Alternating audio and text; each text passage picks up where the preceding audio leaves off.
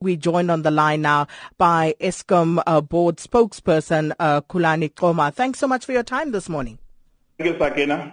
So first off, can you just give us a confirmation of this news that indeed Brian Molefe will return to his position as CEO of Eskom? It's true. So what prompted this? How did this come about? You remember that a couple of weeks ago, a Sunday newspaper published a story which suggested that a payout to Mr. Molefe was irregular. And subsequent to that, there was a statement and an instruction by the minister to the board that they needed to look at options that would be optimum. So since then the board has been working, frantically trying to actually meet the deadline as it was set.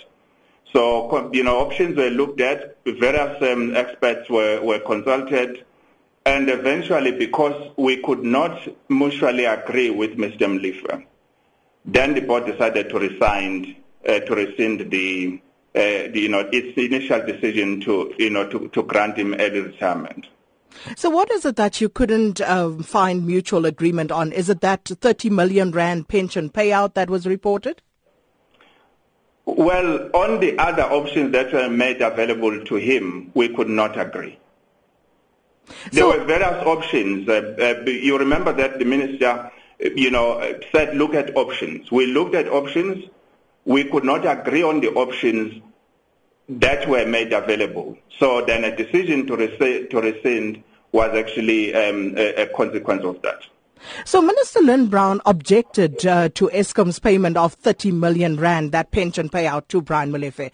And how was that calculated? Because that is what seemed to have had people baffled.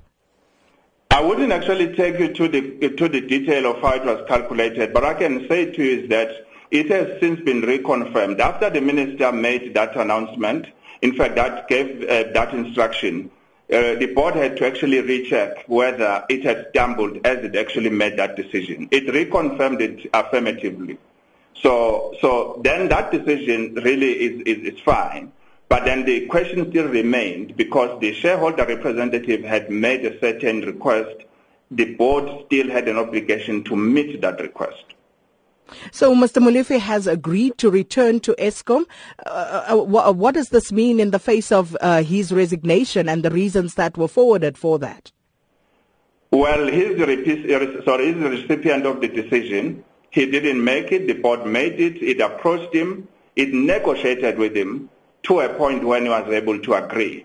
So the reasons, I don't know which ones you're referring to, but what I know is that is coming in, and we're actually not less excited about it as an organization, knowing the man's abilities from a business point of view. And what about the probe that actually prompted his resignation? What is Eskom's position with regard to that? The board, at the time when he stepped down, the board was not actually in agreement. It grudgingly accepted the fact that he was stepping down. Why? Because that the state of capture is actually not a conclusive document, as you know as much as I do. So I think we'll have a conversation on the state of capture if it gets concluded at a point when it does, if it does. But as it stands, we cannot hang him on the basis of a report which is admittedly not conclusive.